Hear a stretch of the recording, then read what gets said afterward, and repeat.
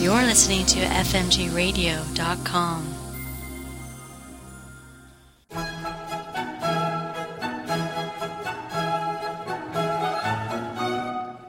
I welcome you to the Holistic Health Show. I'm Dr. Carl O. Helvey, your host. My guest today is Dr. Michael A. Smith, the country doctor with a city education. That's how Dr. Smith's many devoted fans describe him. Senior health scientist and health and wellness media personality for Life Extension, the world's leading organization dedicated to extending the healthy human's lifespan. Dr. Smith is an author and blogger, creates and conducts webinars, and appears in informational health and wellness videos. His engaging ability to present complex medical topics, be it diabetes, migraines, food sensitivity, or weight management, in a clear, conversational manner, has won him a sizable following of anti-aging and disease prevention enthusiasts. Also known as Dr. Mike, for more than 6 years he has worked at Life Extension in a variety of capacities, including health advisor, clinical information trainer and specialist, and keynote speaker for the company's monthly lecture series. Dr. Smith was a recurring guest in 2012 on The Suzanne Show with Suzanne Summers on the Lifetime Network, appeared on Gem of the Caribbean, a television show dedicated to disease prevention, and is currently seen in several regional infomercials as an expert guest. He is also heard on numerous syndicated national health radio shows. He hosts Healthy Talk Radio on RadioMD.com and has completed a book on the dietary supplement pyramid that will be in distribution in March 2014. Most recently, he contributed to Martha Stewart's Whole Living website, as well as health articles on Exam.com, About.com, and Expert Beacon. He has been a guest lecturer for numerous anti-aging organizations in South Florida, and in his spare time, Dr. Smith manages several content-based medical websites that reach out to his legion of health-conscious fans. Before joining Life Extension, Dr. Smith worked for the global pharmaceutical company AstraZeneca as a cardiovascular medical science liaison. A spokesman for AstraZeneca's Phase 3 clinical trial programs, he traveled throughout the United States presenting study results to cardiology groups and university centers. A graduate of the University of Texas Southwestern Medical Center in Dallas, Texas, Dr. Smith completed an internship in internal medicine at the University of Utah and a residency in radiology at Utah Southwestern Medical Center. I welcome you to the Holistic Health Show, Dr. Mike, and I look forward to hearing some of the latest health information published at Life Extension in their 5th edition of Disease Prevention and Treatment that provides over 1,400 pages of scientific information on protocols that may prevent and treat diseases of aging. So we will cover some of that information today. Now first, what are some lesser-known health disease risk factors? Well, that's a good question, isn't it? One of the things we like to focus on at Life Extension are the research and the risk factors that conventional doctors aren't focusing on, right? Mm-hmm. So our book is full of things that you may not be aware of. Let me just give you a few examples. When I was in medical school, we were told that the statin medications that were going to lower cholesterol, for instance, they were going to be the cure-all, the miracle drug. We were going to wipe away heart disease within the next decade, and that was back in the late 80s.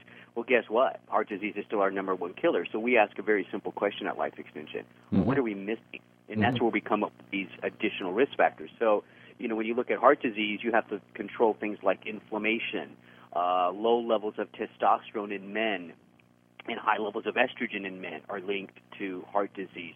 Low vitamin D. I mean, as simple as taking a vitamin D capsule every day, which is about 5 to 8 cents a day, would do so much for people's heart health in this country. It's unreal.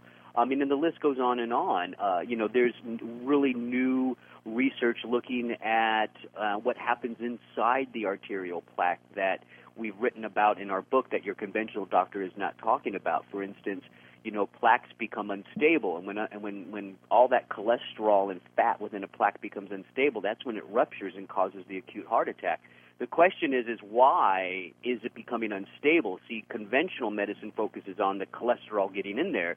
We focus on what happens to the cholesterol once it's there, and we've discovered an enzyme called phospholipase A2. This is an enzyme that breaks down the fat in the plaque that causes your immune system to attack it, and that's what causes the rupturing of the plaque in acute heart attack. So we're focusing on nutrients, not so much that lower cholesterol, although I think that's important to some degree, but it's not the only issue. We're also looking at decreasing the activity of that enzyme, the phospholipase enzyme within the plaque, to make sure it doesn't get soft and rupture. And those are just a few examples of those lesser-known risk factors that conventional doctors just, I know they know about it because I learned about some of this stuff in conventional medical school, but they just don't apply it to their clinical practice. And I keep scratching my head at why and when will they start talking about these things. So that's just what I just gave you is just a little quick idea of what you could read in this fifth edition of our disease prevention and treatment book. Let me give you one more example because this really hits home for me. When I was in about 18 years old, I was in high school. My mom was diagnosed with lung cancer, and she had to have the lung cancer removed. Once they did that, it just spread everywhere. And we now know that surgery, to remove a cancer actually increases your risk of metastasis. Now, that doesn't mean you don't remove the tumor, but we're now learning that you have to protect yourself from that type of spread. And so the book has a whole protocol on what to do before and after cancer surgery. And we do think that that's going to decrease the risk of the spread of the cancer and allow that surgery to do what it's supposed to do, which is in some cases cure the cancer. So again, it's just another example of kind of stepping outside the box, if you will, and focusing on things that conventional doctors just aren't talking about and aren't practicing. And hopefully, maybe we got to send the book to doctors too, right? And get it in their heads. Maybe they can start turning this stuff into everyday clinical practice. Right. Yeah, this is helpful. And what are the latest Alzheimer's treatment breakthroughs? Oh, great question. This has been a focus for us at Life Extension, and it's become my focus because my role at the foundation is to teach. I have the best job here, by the way. I take all the good research that we're doing and I turn it into educational opportunities for people. How people can turn it in. How can they take all that information we're presenting and publishing and do something with it? That's my job, so I love it. And we have a clinical research department that's been focusing on Alzheimer's and specifically the inflammatory process that goes on in the brain of Alzheimer's patients. So we actually have a clinical research study. So based on all of that, they asked me to put together a lecture on, if I can use that lesser-known idea again, the lesser-known theories of Alzheimer's disease. And I presented this at a couple medical centers here in South Florida. For one, let's just go to the inflammatory process. It's interesting. Good research is now showing that there is a particular inflammatory enzyme in Alzheimer's patients that's sky high. It's expressed like crazy, and it's active, and it's producing lots of inflammation, and it's called tumor necrosis factor alpha. So once we discovered that, we started thinking to ourselves, well, there are tumor necrosis factor alpha inhibitor drugs out there. For instance, they use one called Enbrel in rheumatoid arthritis. So we asked the question, could that drug also have a role in Alzheimer's disease? Well, there was a small pilot study of about 17 Alzheimer's patients. They had mild to moderate Alzheimer's. They were given Enbrel injections for a very short period of time, just a few weeks, and they showed, all of them across the board, an average of a 22% improvement in cognition, which is huge. When you think about brain function, a 22% improvement is the difference between not being able to take care of yourself at your home and being able to take care of yourself. That's the difference. So this is huge. And that's just one example of what we discovered. Oxidative stress is playing a huge role in Alzheimer's disease. You know, the toxins in our environment. An interesting study showed that most of the dementia, specifically Alzheimer's dementia, occurs in developed countries. Well, what's going on in developed countries versus non-developed countries? You know what it is?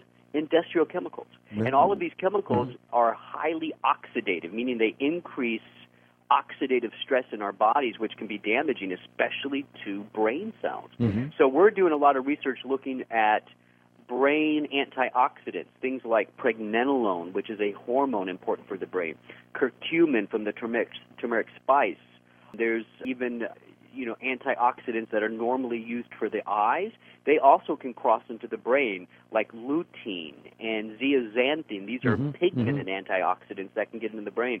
So we think like a combination of focusing on the inflammation, bringing down the oxidative stress, could really help Alzheimer's patients. And so that's just a couple examples. When I presented this data to the medical centers in South Florida, I actually presented about 10 other non-traditional risk factors, and you can learn about all these by going to the website lef.org/DPT. That stands for Disease Prevention and Treatment. That'll take you to the book that we published, and all the protocols are right there online for you, and you can read about those lesser-known theories of Alzheimer's disease. Great, good. Right now, we're right in the middle of the cold and flu season, and what are some flu fighters? Yeah, well, it's people, and I think this is, let me begin by answering that by asking the question to the listening audience, why does the flu happen mostly in the winter? I wonder if your listeners have ever thought about that. The flu bug, by the way, is out in the community, and it's out in the general population all year long. But why does it really activate during the winter months? Well, the answer to that is, there's maybe a couple different answers, but the main one is loss of vitamin D. As we move into the fall and winter months, if you live above the 34th parallel, which if you picture a map of the United States and locate Texas and locate Dallas, Texas, which is in the north, Dallas, Texas is about the 34th parallel. So if you live north of Dallas, Texas, anywhere in the northern hemisphere, during the winter months, you make absolutely no vitamin D. So vitamin D levels crash. It allows the virus to activate, and we get a lot of flu infections. So the first thing your listeners need to do is to take vitamin D. The question then becomes, what's the appropriate dose? It's anywhere between 1,000 to 5,000 units every day of D. If you really want to know what your dose is, you should get a blood test. Other things that help that I like, that I keep at my desk, I work in an office environment, so once one person gets sick, everybody gets sick. It just passes down the line. I like to have some things right at my desk at hand. One is called andrographis, which is a wonderful Chinese herb that actually can kill the flu virus, and there's some good studies showing that. I also like to have on hand a little bit of zinc, because a little extra zinc will help to stop the virus from binding, especially the cold virus. And then also, this may surprise some of your listeners, there's a drug out there. It's an over-the-counter drug that's used for heartburn, and it's called Tagamet. Well, it turns out Tagamet can also kill the flu virus.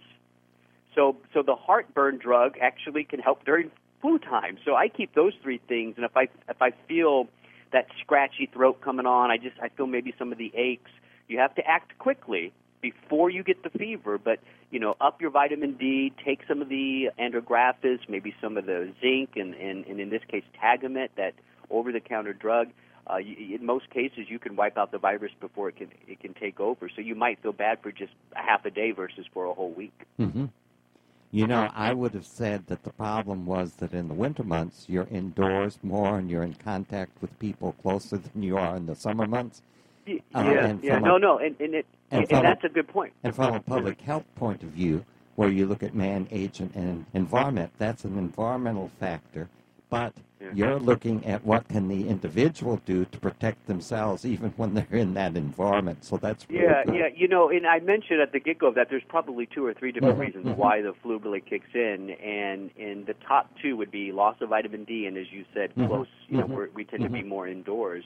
Unfortunately, now I live in South Florida where it's 80 degrees and sunny all the time, so I'm always outside, so it doesn't affect me as much. But for those of you in the colder climate, you can't really control being inside because it's cold, so you want to be inside more. But what you can control is vitamin D. You could boost your vitamin D levels, and that goes a long way to staying healthy during the flu season. And I'm a little jealous of your being in Florida because right now I'm looking out at 8 inches of snow in my driveway and in my front yard.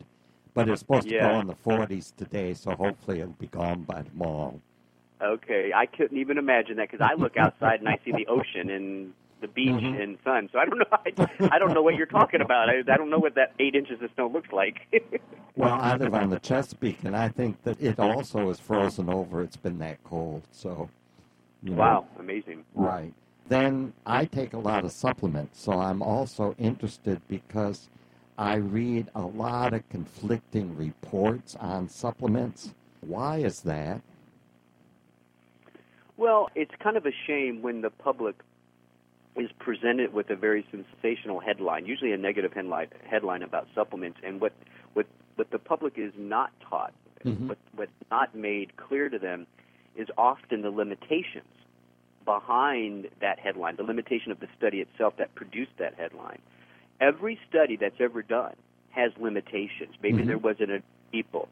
Maybe they were using sick people. When it comes to supplements, maybe they were using a low-dose, low-quality supplement. I mean, there's all these questions that you really need to look at before you believe that hype behind the headline. Because let's be honest, if you're doing a morning news show and there's a negative headline that a multivitamin is horrible for you, stop taking it, whatever it may be, of course they're going to jump all over that because people are going to watch that. And I blame them a little bit because they don't do their due diligence to look behind that headline and say, well, why did this study produce that kind of result? Let me teach your listeners 3 simple things to do whenever they see a negative headline against supplements. You're going to see more in 2013. There's 3 simple questions to ask. Who?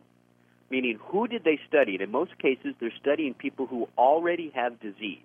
You might look at people who've already had a heart attack, and you give them fish oils, and they still have a second heart attack. Well, guess what? I mean, you're asking fish oils to do a lot in that case. That person already has a diseased heart.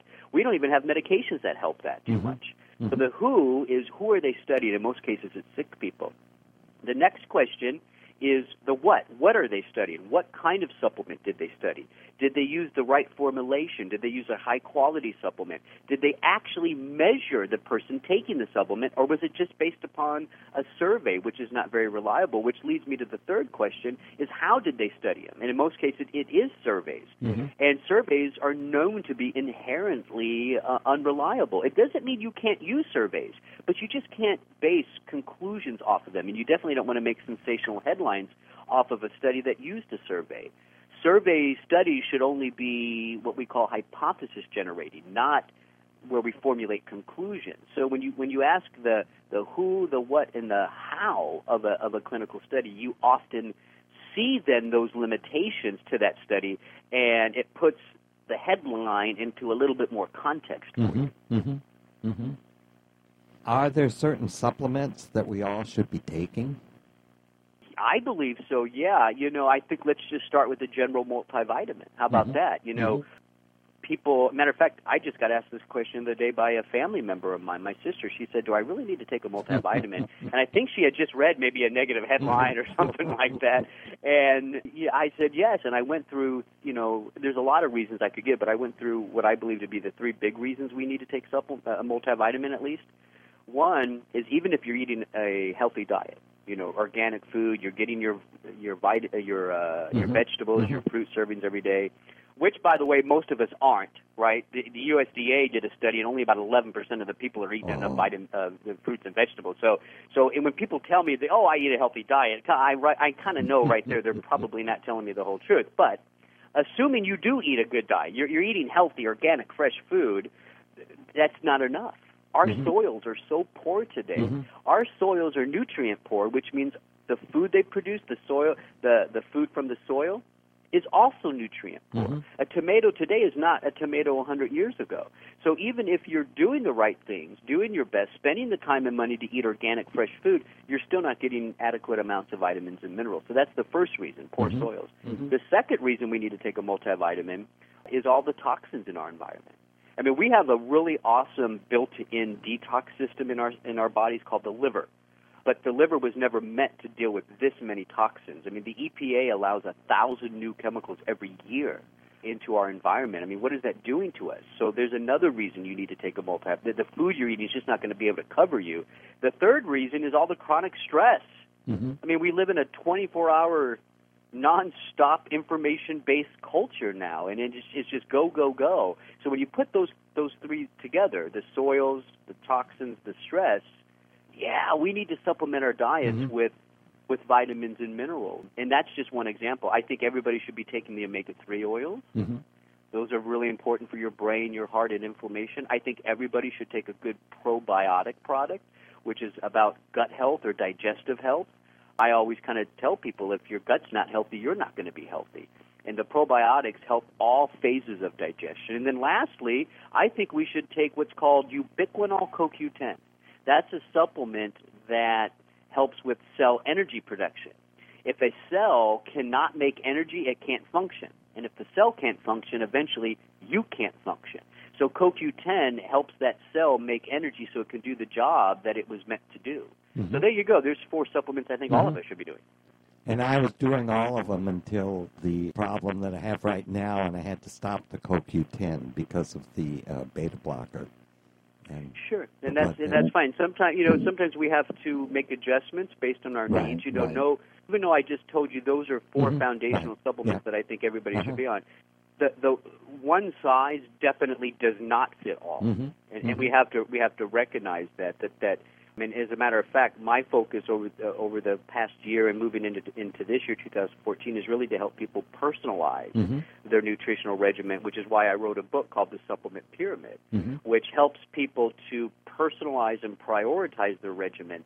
It helps people to pinpoint the supplements that are going to work best for them and help them the most. So hopefully my book will help people personalize their approach to nutrition. I've found that there's a lot of controversy around fish oil, and I'm wondering if you have a preference as far as the omega oils, flax or fish oil, or what do you think is the better? I think at the end of the day, I want people to take omega-3 oils. And if you want to get it from algae oil, from flax oil, chia seed, or fish, I just want people to get between 2 to 4 grams of omega-3 oils every day. You can decide, the choice. Now, I will tell you, the krill oil and the fish oil, we tend to assimilate that better than the oils from plants. The plant oils are also mixed with more omega-6s, and we get too many omega-6s. So if you really push me in a corner and put a gun to my head and say, you have to choose between flax or fish, I'm going to tell you I think you should take fish. But take the gun away, I don't really care. Just get your omega-3 oils every day. Right. Then, Dr. Mike, what do you see as the next big ingredient in the food supplement, dietary supplement industry? Well, I think there's 2. I think you're going to see a continued growth of the probiotic market. Remember, we talked about that briefly. That's one of the foundational products. Probiotics simply replenish healthy gut bacteria, and those healthy gut bacteria are so important, as I said, to all phases of digestion, and not just general digestive health. There's more evidence coming out that probiotics can help with arthritis, autoimmune disorders, chronic inflammation, and the list is really a growing list. So you're going to see a big movement, not just in these probiotic formulas, but maybe even, finding specific strains that do specific things for us. Let me give you an example. There's a lot of good research looking at a specific healthy bacteria called bifidobacteria, or some people call it bifidobacteria. You can say it either way. But the bifidobacteria has a lot of good studies showing that it helps with these inflammatory conditions like inflammatory bowel disease, maybe even Alzheimer's. So anything where there's this inflammatory component, the bifidobacteria seems to be a great species again. So you're going to see this expansion of the probiotic market, but I think you may see a movement away from the general formula and then and more products coming out where they're where they're focusing on one specific strain of bacteria and one specific goal. The other part of the industry that I'm waiting to explode, and I thought it was going to happen last year, but it didn't really happen, so I'm going to stick with my guns. I think it's going to happen this year, and that's the spices. I think you're going to see a big increase in the market for spices, spices for immune health, for controlling flu and cold infection, spices for your heart, spices for brain. I mean, look at curcumin. That's been around for a while from turmeric spice. But I think you're going to see a larger expansion of that market as well. So I'm looking forward to those two things, the probiotics and the spices. Great. Good. Then what is worse for us, sugar or saturated fats? Wait, I'm going to answer that by, okay, let me just answer it. Sugar. I mean, sugar is, the refined sugars, that's the American diet culprit. Back in the 80s, there was a study that linked consumption of fat to heart disease. And although there is some correlation there, it's not as strong as that one study concluded. As a matter of fact, from that one study in the 80s, we entered into the low-fat diet craze. Well, when you take fat out of a food product, you have to replace it with something. So they replaced it with sugar.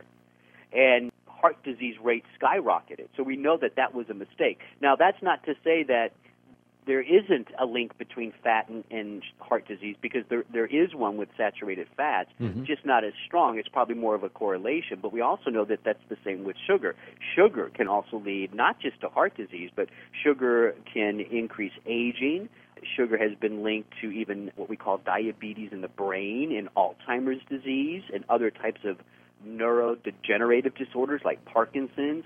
We know that sugar feeds cancer cells because it produces more of an acidic environment in the body, which is not good. So it goes on and on and on. So if you put me in that corner with a gun to my head, I'm going to tell you it's sugar. However, but it does go back to the idea of moderation. I mean, your body also does use sugar at the same time. You do need some, just like you need some fat as well. I think that we tend to, especially in this industry, we like to attack one thing. We like to attack fat. We like to attack sugar.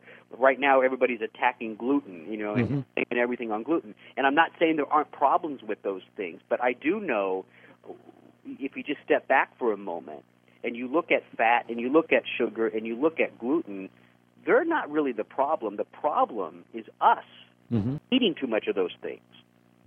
So I think if we step back and look at our diet first, and see where we can cut out some of that stuff, that will help out tremendously.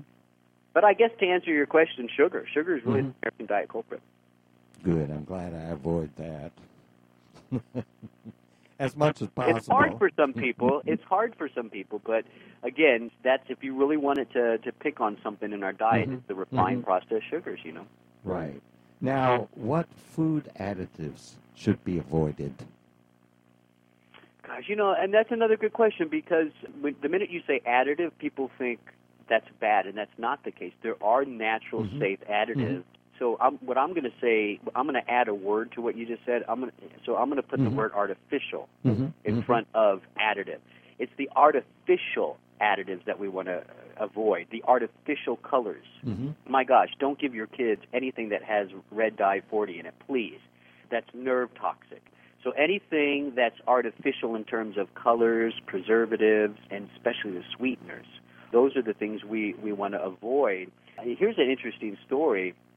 I took my nephew to, and don't hate me for this, he's a young kid and he wanted McDonald's. So fine, I gave in because, he was screaming, whatever. So I took him to McDonald's, and he got one of their sundaes, and on top of the sundae was some sort of bright red goo. It was supposed to be a strawberry coating or something like that, but it just looked way too bright red to be natural. So I went home, I went on the McDonald's website and realized that most of that was red dye 40. Here's what's interesting. We only use red dye 40 in that kind of food stuff here in the United States. McDonald's in Europe uses pomegranate juice to make things red. So why in the United States do we allow these artificial things, but yet in Europe the same company has to follow their rules, which they have to use natural things? Well, if Britain's McDonald's can use pomegranate red coloring, we can do the same thing. So in that case, to use pomegranate as an additive to color would be a good thing. It's the artificial ones we want to avoid. So colors, sugars, and preservatives. If it's anything that you can't pronounce, you really need to avoid it. One of my concerns is the amount of vitamins that are added to different food products, because then you have to recalculate, well, how much are you taking besides all of this? You know, like the vitamin D in milk, and I guess you may not be able to get too much vitamin D, but if you start adding up how much calcium is in this and how much of this and that and the other thing, and you're taking supplements, then it makes it difficult to figure out exactly, you know, what you can take and not be getting too much of something. You know, I hear you, and I understand that could be a concern, but I don't think it needs to be as much of a concern. No. Most of the vitamins and minerals that are added to what we call a functional food, or even just to regular food like milk, for instance, or bread, whatever, they're such low dose. You know, you look at the vitamin waters out there. The vitamin waters pretty much, they put the least amount they need to put in so they can call it vitamin water, but it's pretty much nothing. It's not going to do anything for you. Maybe the only one, and this is a good point you bring up, maybe the only one you need to look a little bit more closely at is the calcium. Calcium is in a lot more foods. We know women over the age of 35 need about 1,500 milligrams of calcium a day, men around 800 milligrams. So that might be the one you concentrate on, but all the others, there's hardly any in the foods, and it's really not an issue. And keep in mind, again, going back to the USDA's own research, I mean, only 11% of the people in this country are eating the right amount of fruits and vegetables every day, which aren't even loaded with vitamins and minerals anymore. So I could make the argument that the average person in this country is so low that you don't need to be worried about overdoing it. We need to be worried about underdoing it. Well, that makes me feel better. Okay, good. What are the 2 or 3 biggest health issues facing Americans in 2014? I think number one, we would have to put obesity. Yeah, you know, the numbers aren't getting any better. You know, the CDC just recently put out their update to all the obesity numbers, and all adults, Hispanic, Black, and Caucasian, all adults in this country are heading towards at least being overweight or obese. And I think the number, on average, for all 3 of those races for overweight was approaching 70%. I mean, just think about that for a moment. You're talking about 70% of adults, regardless of race, 70% in this country are overweight and approaching obesity. And it's so bad because just look. All you got to do is go online. Go to WebMD. Go to LifeExtension.com. Go to your favorite health, news source, whatever it is, and just search, consequences of obesity. Right, and you'll see a whole list of things: heart disease, cancer, diabetes, metabolic disorders, blood pressure, eye problems, Alzheimer's. I mean, you name it. So when you have a whole entire nation of overweight and a lot of obese people, you're talking about just an unreal future of all kinds of age-related diseases that we will not be able to treat and we will not be able to afford to treat. I mean, it's really scary what this is going to do to us, not just our health, but our economics. And so I think that's the big issue. I think another big issue is the toxins in our environment. I mean, I was on the Suzanne Summers show, which was on Lifetime channel, and I did a whole segment on the EPA and the amount of industrial chemicals in this country. 1,000 new chemicals are added every year. We have a total of 40,000 industrial chemicals that are allowed in everyday household products today. That has to be doing some horrible things to our body, and there's no sign or evidence that we are even beginning to clean some of that up. And it would take decades to clean it up anyways, because most of these industrial chemicals, they have half-lives of 100, 200, 300 years. So we've done something to our environment that we're going to be living with for multiple generations. But that doesn't mean we don't want to be hopeless about it, right? We want to start focusing on cleaning up our environment. And if you feel like you can't control that much, I mean, maybe you can control and clean up your house, your own little local environment. That's fine. But one thing you can do for 2014 is clean up your internal environment. I do suggest good liver support products like milk thistle, for instance, the B vitamins. Make sure you're getting plenty of the Bs because they're so important for liver detox pathways. So there are things you can do internally, kind of like go green internally by helping your liver. So obesity and toxins. Oh, and by the way, those two are related too. We know that toxins lead to fat accumulation. So there's a link between toxins and obesity as well. I think those are the two big issues, and unfortunately, I think they're going to be two big issues for decades to come. I think so too. Then are there other health habits or behaviors that we should be adapting in 2014? We need to sleep more. We do. We need to sleep more. Study after study is showing 7 to 9 hours of sleep a night is about right, and it's probably more on that the 9 hour. The average adult in this country is 4 to 6. So the average adult in this country is not even within that range of a good night's sleep. And then most of the sleep that we're getting is not very restful sleep. The number one reason people don't have energy is not lack of a vitamin or lack of a food source. It's lack of sleep. So I do think that if you want your body to repair itself, if you want to activate those internal detox programs in your body, through the liver, if you want to optimize your health and live better right now, we need to do things where we get better sleep. How can you do that? I tell all of my friends, customers, patients, all electronic stuff should be off by 8 p.m. I know that's hard. I know that I tell people that, and they want to bargain with me right away. Well, how about 10 o'clock? How about 11? How about midnight? No, 8 o'clock. Don't check your email. Don't be staring at an electronic screen. All of those lights, it's very stimulating. One study showed that checking your email is the equivalent of 1 cup of coffee for most people, especially if the topic is something that gets you a little bit stirred up. So avoid that stuff. Just turn everything off. Open up a nice book. Spend time with your family. Whatever it is, turn the electronics off and do something that's more productive in preparing you to end the day, regardless of what that is. Prayer, meditation, reading, playing a game with whatever it may be, that would help out, I think, tremendously for people. So I think, we have the obesity issue, we got the toxin issue, but all of us really have that sleep issue because in America, we just don't sleep in this country, and that's not good for us. Right.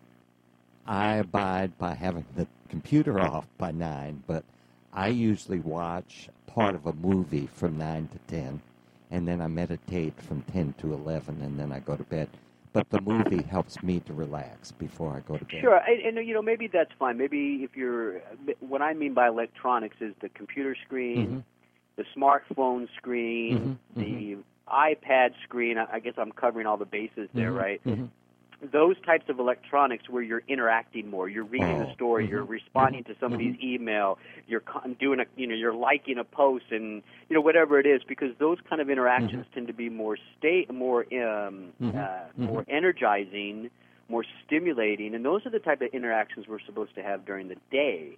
At nighttime, those kind of things went off. If you look back in human history, anthropologists will tell you there was a time when the sun came up, humans got up and they worked. When the sun went down, that was it. I mean, there was no electronics keeping them up. People went to bed earlier. They slept better. They followed more of those normal rhythms of life. There is no rhythm of life anymore. It's on all the time. So staying away from the electronics that are engaging you is what I mean. If you want to watch a movie that's fine. I think that's okay. Great. Is there anything else you'd like to say before we look at the special deal for this book and hear more about locating the book and hear about your book and how the listeners can locate that? Well, there's a whole bunch we could say. Right. I think I would like to end the conversation for your listeners. 2014, I think, is a great opportunity for the industry. If your listeners are really into taking care of themselves, in having health care freedoms and rights, they really need to pay attention in 2014, because there are some scary bills that are being proposed that could limit what you can do for yourself and for your family. Really limit your choices. I mean, the laws may not tell you exactly what you can and can't do, but if some of these laws pass, there'll be less access to supplements, which in an indirect way is kind of taking away your freedom, isn't it? Right. So I want to encourage your listeners to pay attention to what is going on in their local governments and at the federal level, because there are some bills out there that are directly, I believe, to be attacking our rights as U.S. citizens to decide what we want to do for our own bodies. Life Extension, by the way, offers a nice web page on our website. It's lef.org/LAC. That all of that stands for the Life Extension, and the LAC stands for the Legislative Action Center. So that's lef.org/LAC. Bookmark that page, and because we post all of the things that are going on at the federal level, even at local levels, and it's very easy for you to get involved. You just simply click a link, you type in some stuff, and we send out a letter to your senators and your congressmen and women for you. So there's a lot of good information on that page. I just think we need to be aware of what's going on. Right. And I believe that's a very important part of holism, is to be involved in the political process, because Absolutely. It so affects our health. For example, as you know, I'm a 39-year lung cancer survivor who was given 6 months to live, so I used all natural interventions. And I hear from a lot of people that want to use natural interventions, and the first thing I found out was that the pancreatic enzymes, Wobimogus, that I used 39 years ago, have been banned by the FDA. And so it meant looking for a different pancreatic enzyme that people could use, which are a very important aspect of using Laetrile. So, our government doesn't always work with us, but works against us sometimes in terms of obtaining the things that we need for our own health. So I agree with you 100% on that. Then would you tell us more about the book and locating it, and also about Life Extension and the services and the cost of membership, Sure. et cetera, and then we'll talk about your book and do that way? Yeah, sure. So the Life Extension Foundation, I don't even know if you know this, but the Life Extension Foundation has been around since 1981. Mm-hmm. And currently we are the world's largest nonprofit organization. We've done over $110 million just in the past 10 years on supplement, nutrition, and anti-aging research, far greater than any other organization. And from all of that, so the foundation's the nonprofit side, and from all of that great research, we funnel that into the book that we just produced, which is the Disease Prevention and Treatment book, which is a summation of all that research in the past 10 years. We also do manufacture some products based on that research. And so when you join Life Extension, we do have a membership type of program, because when you join Life Extension, two things happen. Number one, you become a partner with us in helping us to decide what the research should be, and also helping us to counter some of those bad bills in Congress and at the federal level. So you really partner with us scientifically and politically. And your membership dues, which is only $75 a year, that membership dues go right into the foundation, and that's what we use to do all that research. That's where the $110 million came from. So you are a direct partner with us, and that's why we have that membership type structure, because research costs a lot of money, and so we need help. And so most people join because of that very reason. They feel like they've partnered with us, and they truly have, and they're able to have a role in helping us to decide where we want to put that money as far as research goes. So let me just tell you a little bit about where some of that money went in the past couple years, and that went into producing the 5th edition of our disease prevention and treatment book. I don't think you'll find a more comprehensive book on the market. It covers about 132 protocols. So you can pretty much name a disease, and for the most part, it's going to be covered in this book in some way or form. We talk about how the diseases form. We talk about the latest theories, like the Alzheimer's stuff. Some of those lesser-known theories are in there.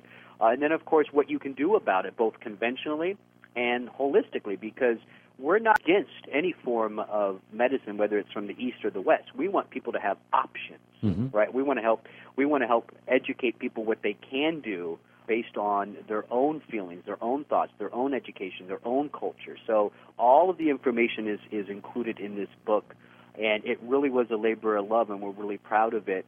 And it's written for everybody. You could be a doctor, you can be, an everyday lay person, you could be somebody who really wants to learn more and read the whole book, or maybe you just want it to use as a reference on occasion. So it really can be used in multiple ways. The value is honestly around $300 to $400. But we're not trying to make a profit off it. That's not the goal. We want people just to have this. And so we're offering it for $24.95. And that's it, $24.95. It's basically paying for the publication cost for each book. That's all. That's all we're asking. And you can go to lef.org/DPT. That stands for Disease Prevention and Treatment, DPT. Very simple. One thing I like about membership, Dr. Mike, and you might want to talk a little bit about this, is the health advice. Oh, yeah. Yeah, I don't know if there's any other company that does what we do. We have a whole staff of medical professionals, nurses, naturopathic doctors, chiropractors, medical doctors who are integrative. We have hormone specialists, heart specialists, cancer specialists. I mean, we have a whole team of professionals that answer phone calls.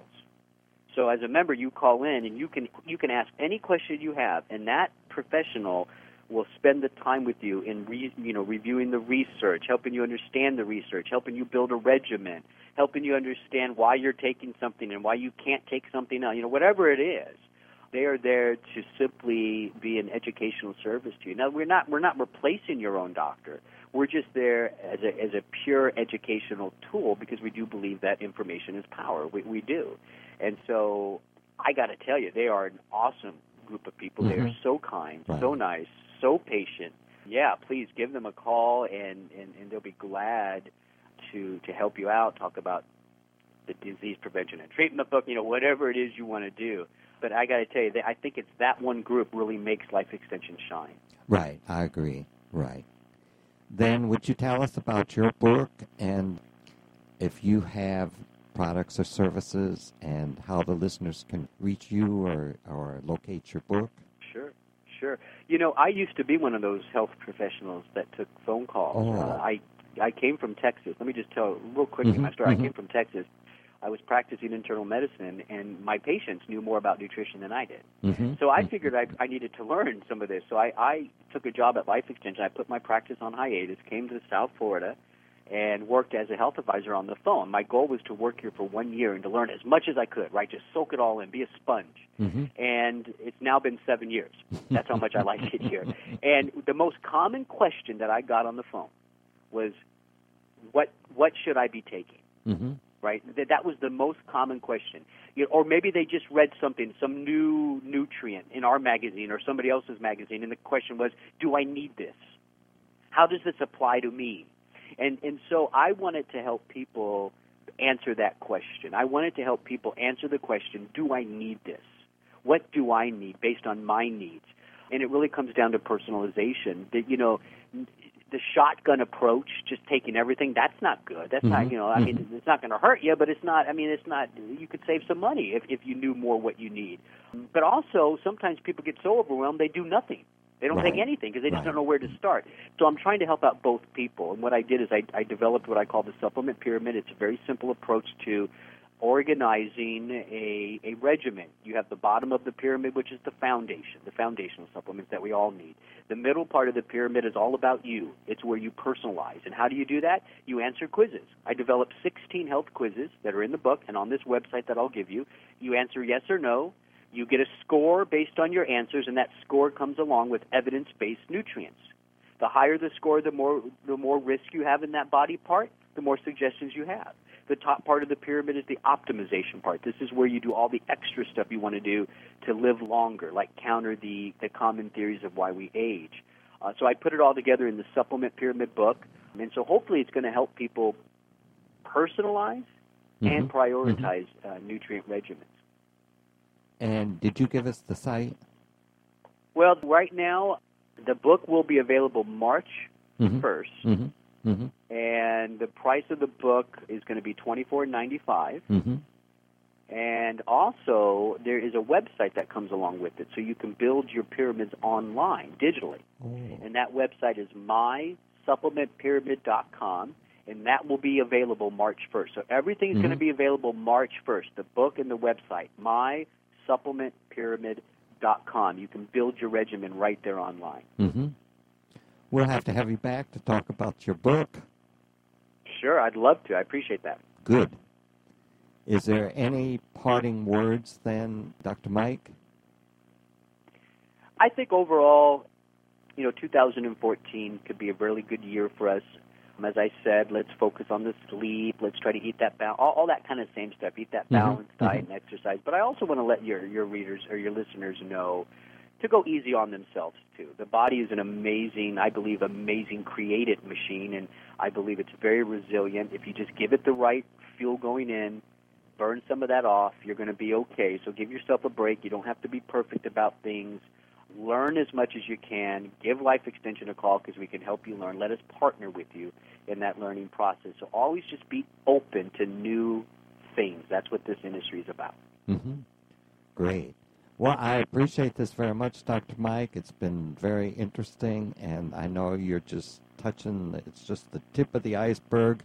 There is a lot more in this book, and I have it, and I have consulted it, and it's fantastic. And I think that it's a bargain, and as well as membership in Life Extension to have the resources that are available in the magazine and everything that comes with it. And so I thank you for giving this information and for being an active part of Life Extension that has been important in my life. Well, thank you so much for having me. I really appreciate coming on. Thank you. Earlier this year, I interviewed Sharon Carney about sound healing. Today, I would like to go off the air with her woodland song, with birds and running water that lower your pulse and lower your blood pressure and have other health benefits. This is available on her website, soundwellness.com, under the media link. I am Dr. Carl O. Helvey, your host, wishing you a great week.